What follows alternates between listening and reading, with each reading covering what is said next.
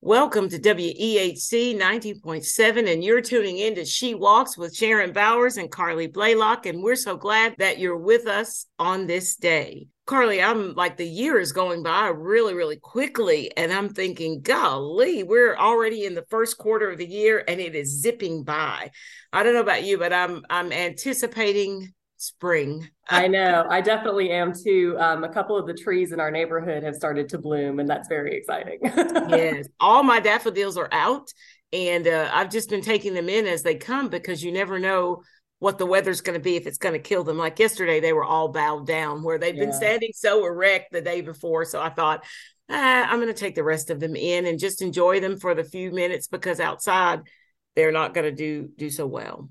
Yeah. Well, it's good to talk about some fun things and some soft things because Carleigh, I don't know if you know it, but I met the guy that edits some of our shows, and I met him on campus, and he said we did a really good job. I was surprised hearing from a young person, a young Black male, saying that he liked what we were talking about, and so that was exciting to hear because I think sometimes what we talk about is hard or Yeah. difficult or not necessarily what people want to talk about, but it is so what we need to talk about. Yeah, absolutely. So I think on our last show we talked a little bit about anti-racism, anti-racist feminism, and that kind of stuff, and we kind of moved and shifted into some abolitionist feminist movement, and we want to talk a little bit more about that. And we hope that I think Carleigh's got some definitions, and I'm going to talk mostly from my lived experience, my epistemology, if you will. And I think she's got some definitions that she's going to share with us today as we begin our conversation. But I think it's important for us to restate that we do talk from an intersectional feminist perspective, Mhm. and that's really what our show is about. So if you're one of those people that's listening and you think, can they talk about anything else? The answer is no.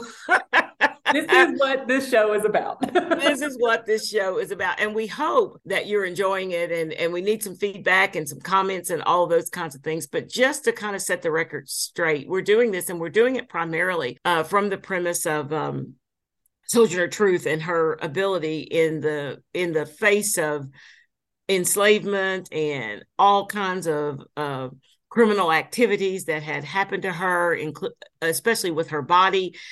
Just waking up one day after being promised freedom and not giving it, just waking up one day and deciding that she would walk to her freedom. And so we want to encourage women to do the same thing. Whatever has you bound, whatever you feel like there are systems of oppression or bondage, is that you don't have to stay in them, is one thing. And secondly, you don't have to wait for somebody to give you permission. Just walk. So hence she walks. But anyway, I just wanted to say that because I think, Carleigh, our subject matter sometimes is a little hard. And but we wanted to let our listeners know that it is intentional that we talk about things like anti-racism, that we talk about feminists, that we talk about Black feminists, that we talk about womanists, that we talk about transgender challenges and situations, and all of that is just what this is all about. So anyway, Carleigh, you got some definitions for us so that our listeners won't think that there they go again ad nausea. There's an article that we're going to get into today, so I'll talk about that in a minute. But one of the definitions that comes up when you search a little bit about abolitionist feminism is abolitionist feminism invites us to consider the world we want and how to organize to build it. Seeking out a world beyond prisons, abolitionist feminism focuses our attention on developing stronger communities and bringing about gender, race, and economic justice. I think as we talk a little bit also to add to that, just that whole thing about, how so many things, you've got the criminal, you've got the victim, and this abolitionist feminist is for both, it's kind of restorative to get us back to a place of humanity. Because if you're not free, you can't be a feminist. Yeah.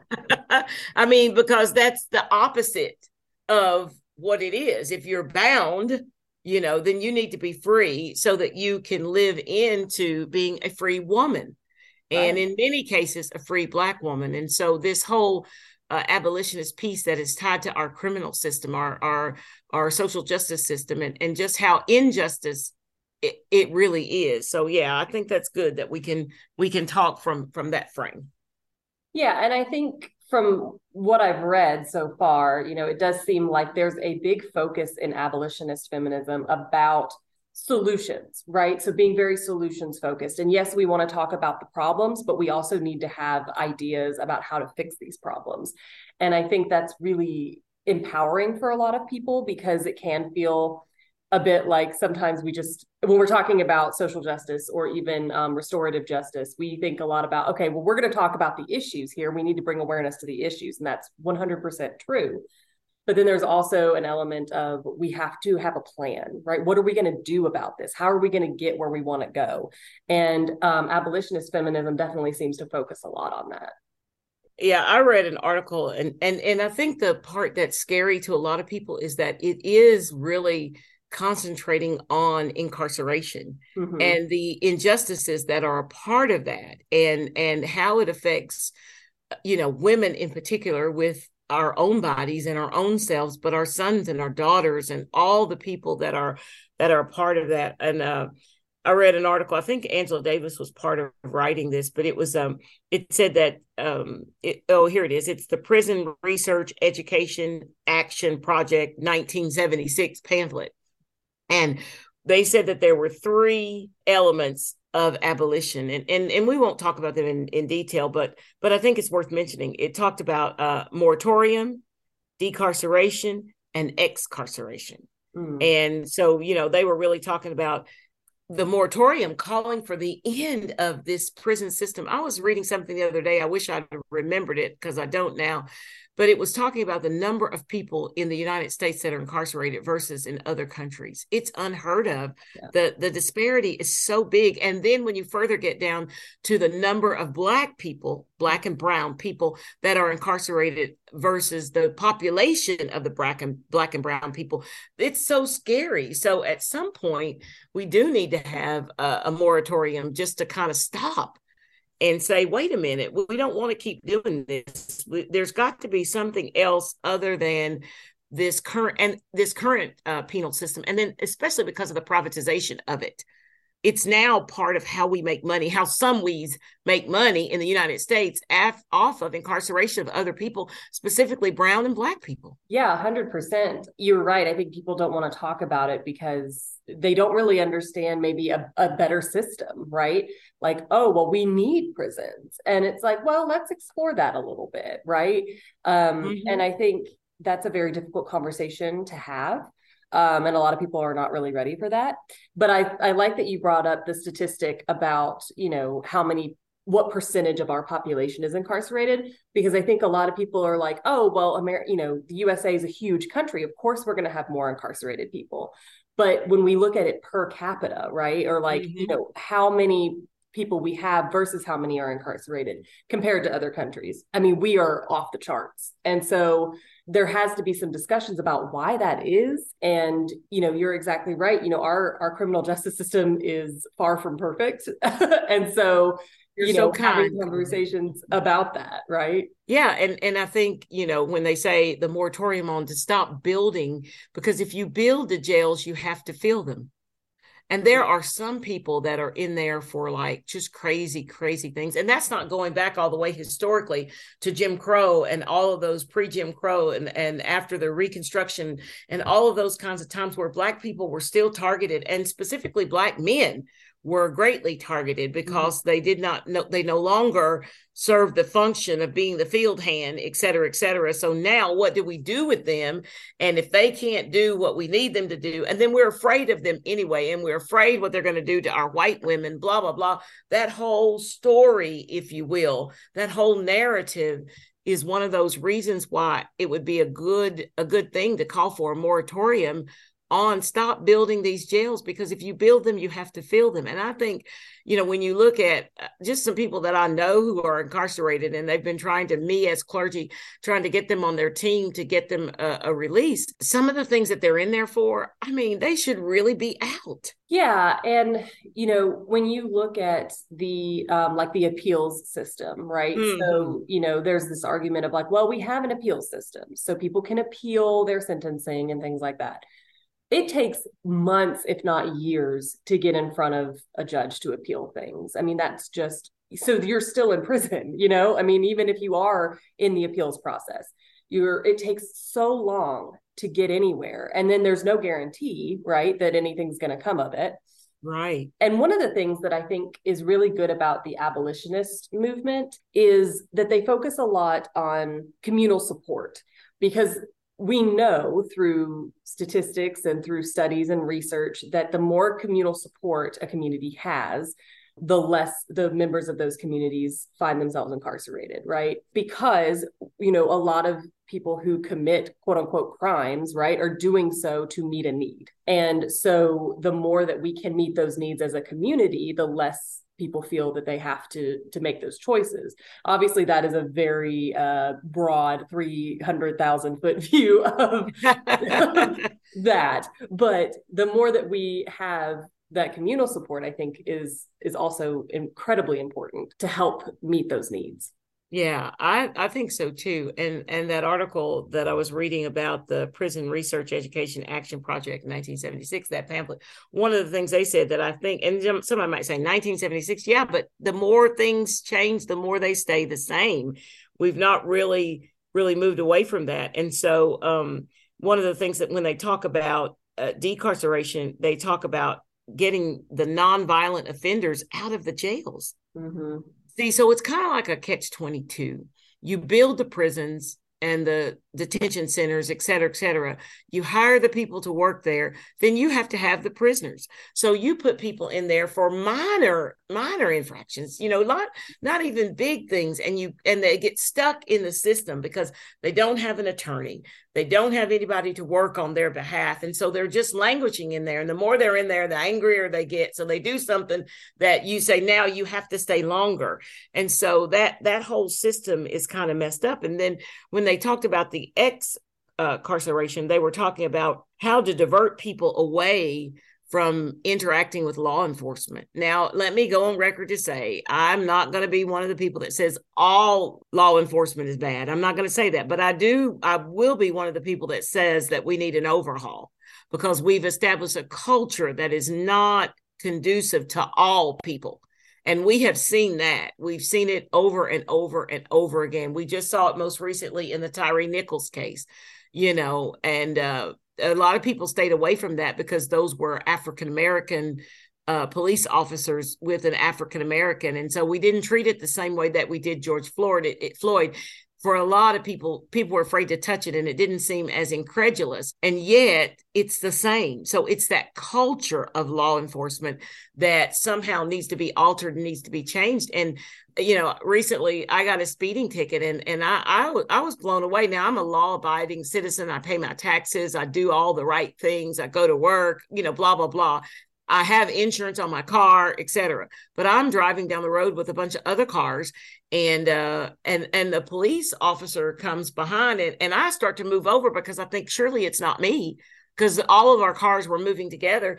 And I move over to the side and a police officer gets out in this small town in Tennessee. He gets out and he puts this 10-gallon black Stetson hat on his head, walks over there. He kind of brandishes his gun, but he's laying his hand on it, rubbing his hand on it. And he looks at me and the first thing he says to me is, didn't I give you a ticket yesterday? So to me, I had immediately been profiled that he thought in a town that doesn't have a lot of Black people that he had given me a ticket yesterday. So it looked like that was an intentional kind of thing. And long story short, because this is not about me, this is about our show.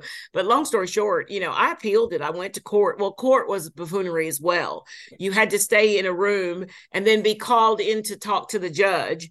And she's around the table with every police officer in the little town in your room, including some police officers behind me. So, you know, you're at a table with a judge and a stenographer, and the chief of police is at the end of the table, and all of the 6 or 7 police officers that they have in that little town are sitting there as well. Yeah. So talk about intimidation. So I said all that to say, now that was my story, and I am, quote unquote, a law-abiding citizen with insurance. Just imagine the other people who are not. And there were a lot of people there who were not. Yeah. And when I said that I felt that I had been profiled, and I had called the chief of police prior to that, he said, well, that's not true. I looked, and out of the 300 people that we've ever stopped in the last year, we've only stopped 3 Black people. That was his statistics to say that I had not been profiled. Didn't take into consideration what was said to me by that guy, et cetera. So, this excarceration kind of thing is important.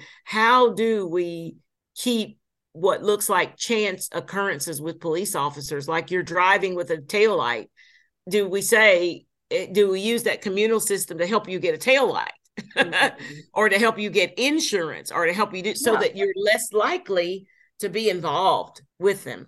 Well, and I think that that's a great point, right? And hopefully those community organizational structures would be able to help with that, because we also think about like how much of this is tied to economics, right? And part of the definition we read at the beginning did mention economic justice. Is your taillight out because you simply can't afford to fix it, or you're driving an old clunker of a car, right? Right. How much of that is a part of that equation? The other thing that, a lot of people have brought up when it comes to the prison system is if you're rich, justice looks very different for you. Oh, right? yes. You can afford to pay bail. You can afford the best lawyers and the best law teams. And again, there is so much of the economic justice piece that has to be a part of this equation. And I think it's often overlooked. There's a lot of conversations about like, oh, well, people just need to prioritize different things, and they just need to, work on their spending habits and such. And it's like, that's not how the world works, right? Not at all. I have a colleague, Reverend Charlotte Williams in Chattanooga, and she every year she does one of those bailout programs, and gets those women who are in there for a car infraction, but they've been in there for a year, 18 months, because they can't make bail, and here's the thing. In the town, I'll say the town, I got stopped in Mulsheim, Tennessee, and here's the town. Here's what the problem was. The ticket was $25. The court fees were $175. So I got a $200 ticket. So when I challenged them, and they waived the ticket because they just waived it because I challenged them, but I still had to pay $175 to keep that from going on my case. So if I didn't have they said, well, when can you pay it? I said, now. They looked at me like I was crazy. Well, I was just bragging because I really needed a payment plan. But I went ahead and I paid it. But look at all the other people who are connected to that system who may make an arrangement and can't keep the arrangement. And then it goes new court cost. And so it was just, it's just so unjust. And as you said, it's an economic injustice perspective. I found some statistics. These are a little old. They're 2016, but it kind of goes with what we said, Carleigh, earlier. It says that the United States incarcerates more people than any other country. This was 2016, with 2.2 million adults in prison or jail. And nearly 60,000 children under the age of 18 are also incarcerated in juvenile jails or prisons. And about 10,000 more children are held in adult jails or prisons. So, that right there, that's 2016. That's really, really, really scary. I know we're at 2023, but the statistics, I'm sure, have not changed. And if we were to update those, it would look very similar to the same thing. Yeah, and that juvenile piece really sticks out to me too, because we know statistically through all the research that's been done that people who are incarcerated tend to reoffend, because that's just the way that the system works. And so, and there are a lot of reasons for that, both, like societal reasons, environmental reasons, and interpersonal reasons. But, think about kids who start out in the criminal justice system, right? The chances that they're going to reoffend later in life are astronomical. Right. How are we starting them out on the right foot like that? Why are we not working to help them work through whatever brought them to this in the first place, right? And it's like, these are kids. These are kids who don't have a great grasp on the consequences of their actions. These are kids whose brains are not fully developed yet. They're very impulsive, right? Why are we treating them as if they're adults? I don't. Right. And to try to take the race and the gender piece out of it is you can't do it. Yeah. And so that I think from our perspective is really relevant, because there are people who are languishing in jails for traffic violations. There are people who've done things, like you said, economically, that they just can't pay for, and it's a vicious cycle. I know a young girl who lost her job, and so she could not get her tags renewed. So she was still driving to go to try to find a job while she was trying to get her tags renewed. She got stopped. She didn't have insurance on the car. She got stopped. They towed her car in. They let her go. They could have taken her, but they let her go. They took her car, and then her car was towed, and I think it's $50 a day for every day that it's in there. So if you don't have a job and you don't have insurance and you don't have your car, how are you ever going to get your car to get back, to get a job, to get tags, to get all of that kind of stuff? So I saw her the other day. She had current tags. I don't know if she has any of the other things, but she was trying to, her dad had gotten her car out. And I think by the time he got it out, it's like $600. Yeah. He didn't have the $600. So, how do we create a system where people are free? And then how do we do it from a feminist perspective? What makes this whole abolitionist piece?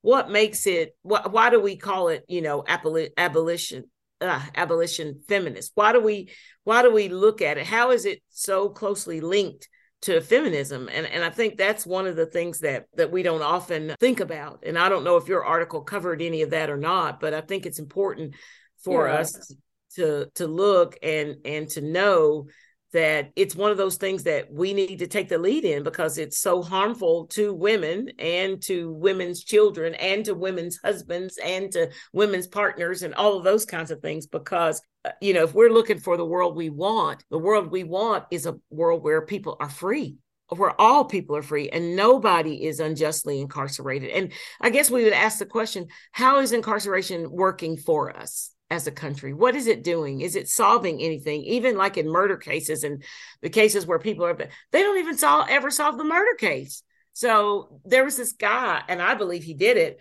but he was in jail for 5 years before his trial. 5 years.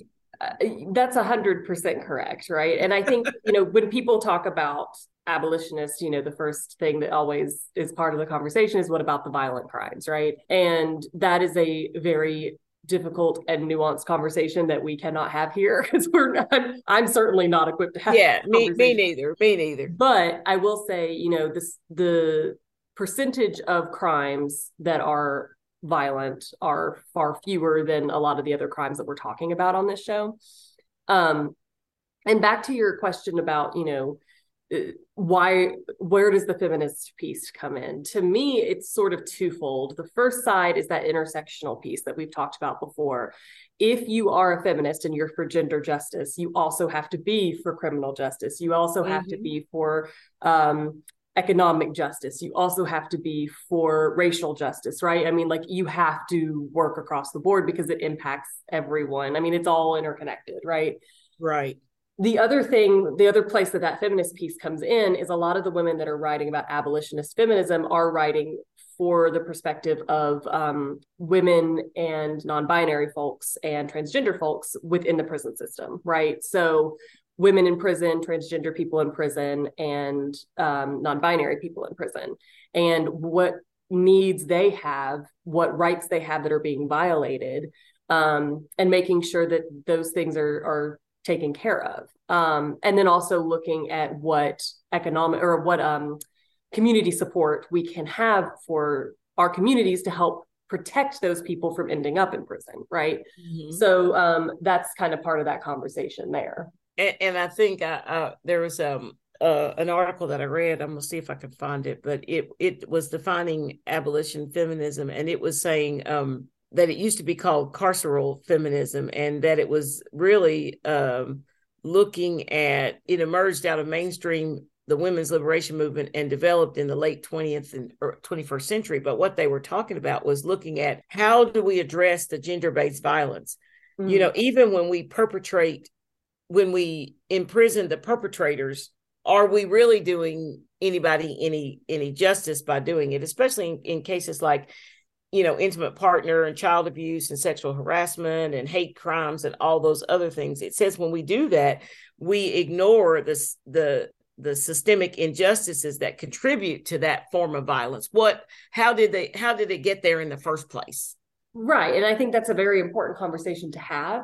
I also think it's important to acknowledge that, even if quote unquote justice has been served, right? So there is an intimate partner violence situation, he goes to prison.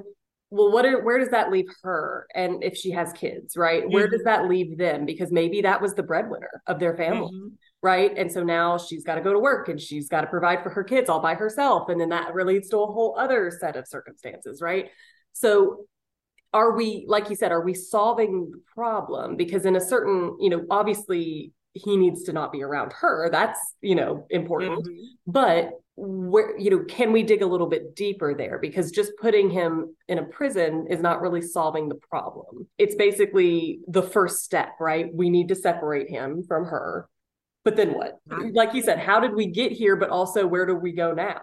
And I think there's so much of people just get put in prison and then that's it. That problem is considered to be solved. And it really isn't at all. So what do we do in cases like that? Because, and we're looking at it from an intersectional perspective. So we're looking at it at, race, class, gender, all of those things are all part of this system that keeps people incarcerated for extended period of times, and primarily brown and Black people. Yes. That don't have the economic power to be able to do some avoiding of the jail or get lesser sentencings. And then that's not even talking about the structural and systemic racism, because the judges are primarily white men who come with their own biases. And so when they look out there, we've got a judge that they say, and I don't know, I haven't been part of that system, but we've got a judge in our area that they say daughter is a high school offender. The judge is white. The daughter is white. She's on drugs. She plays sports. She does all the things. She keeps getting charged. People keep finding drugs, and he keeps using the system to keep her out of jail or out of a juvenile system. And meanwhile, then these other people who do things like, there was a young Black girl who was a straight A student who, it was during that time when they were having on TV, they were talking about hit a teacher or something. You remember that little craze they had not too long ago where they were hitting teachers? Well, she got in a fight with someone at school, a young girl at school, and she inadvertently hit the teacher. But they charged her because that whole thing was going on at that time with hitting a teacher, kicked her out of school, put her in, all that kind of stuff. And then here, the same judge that's doing this, his daughter is getting caught with drugs and alcohol all the time and is being sent back. So, the unfairness of the system is what I think. When we're looking at it from a feminist perspective, and intersectional feminist perspective, it's so unfair. I think it's important for us to kind of look at that. Yeah, I completely agree. And, people will make the argument of, well, since it's a juvenile offense, it's not really that important. They can get it removed from their records, or they can get their records sealed.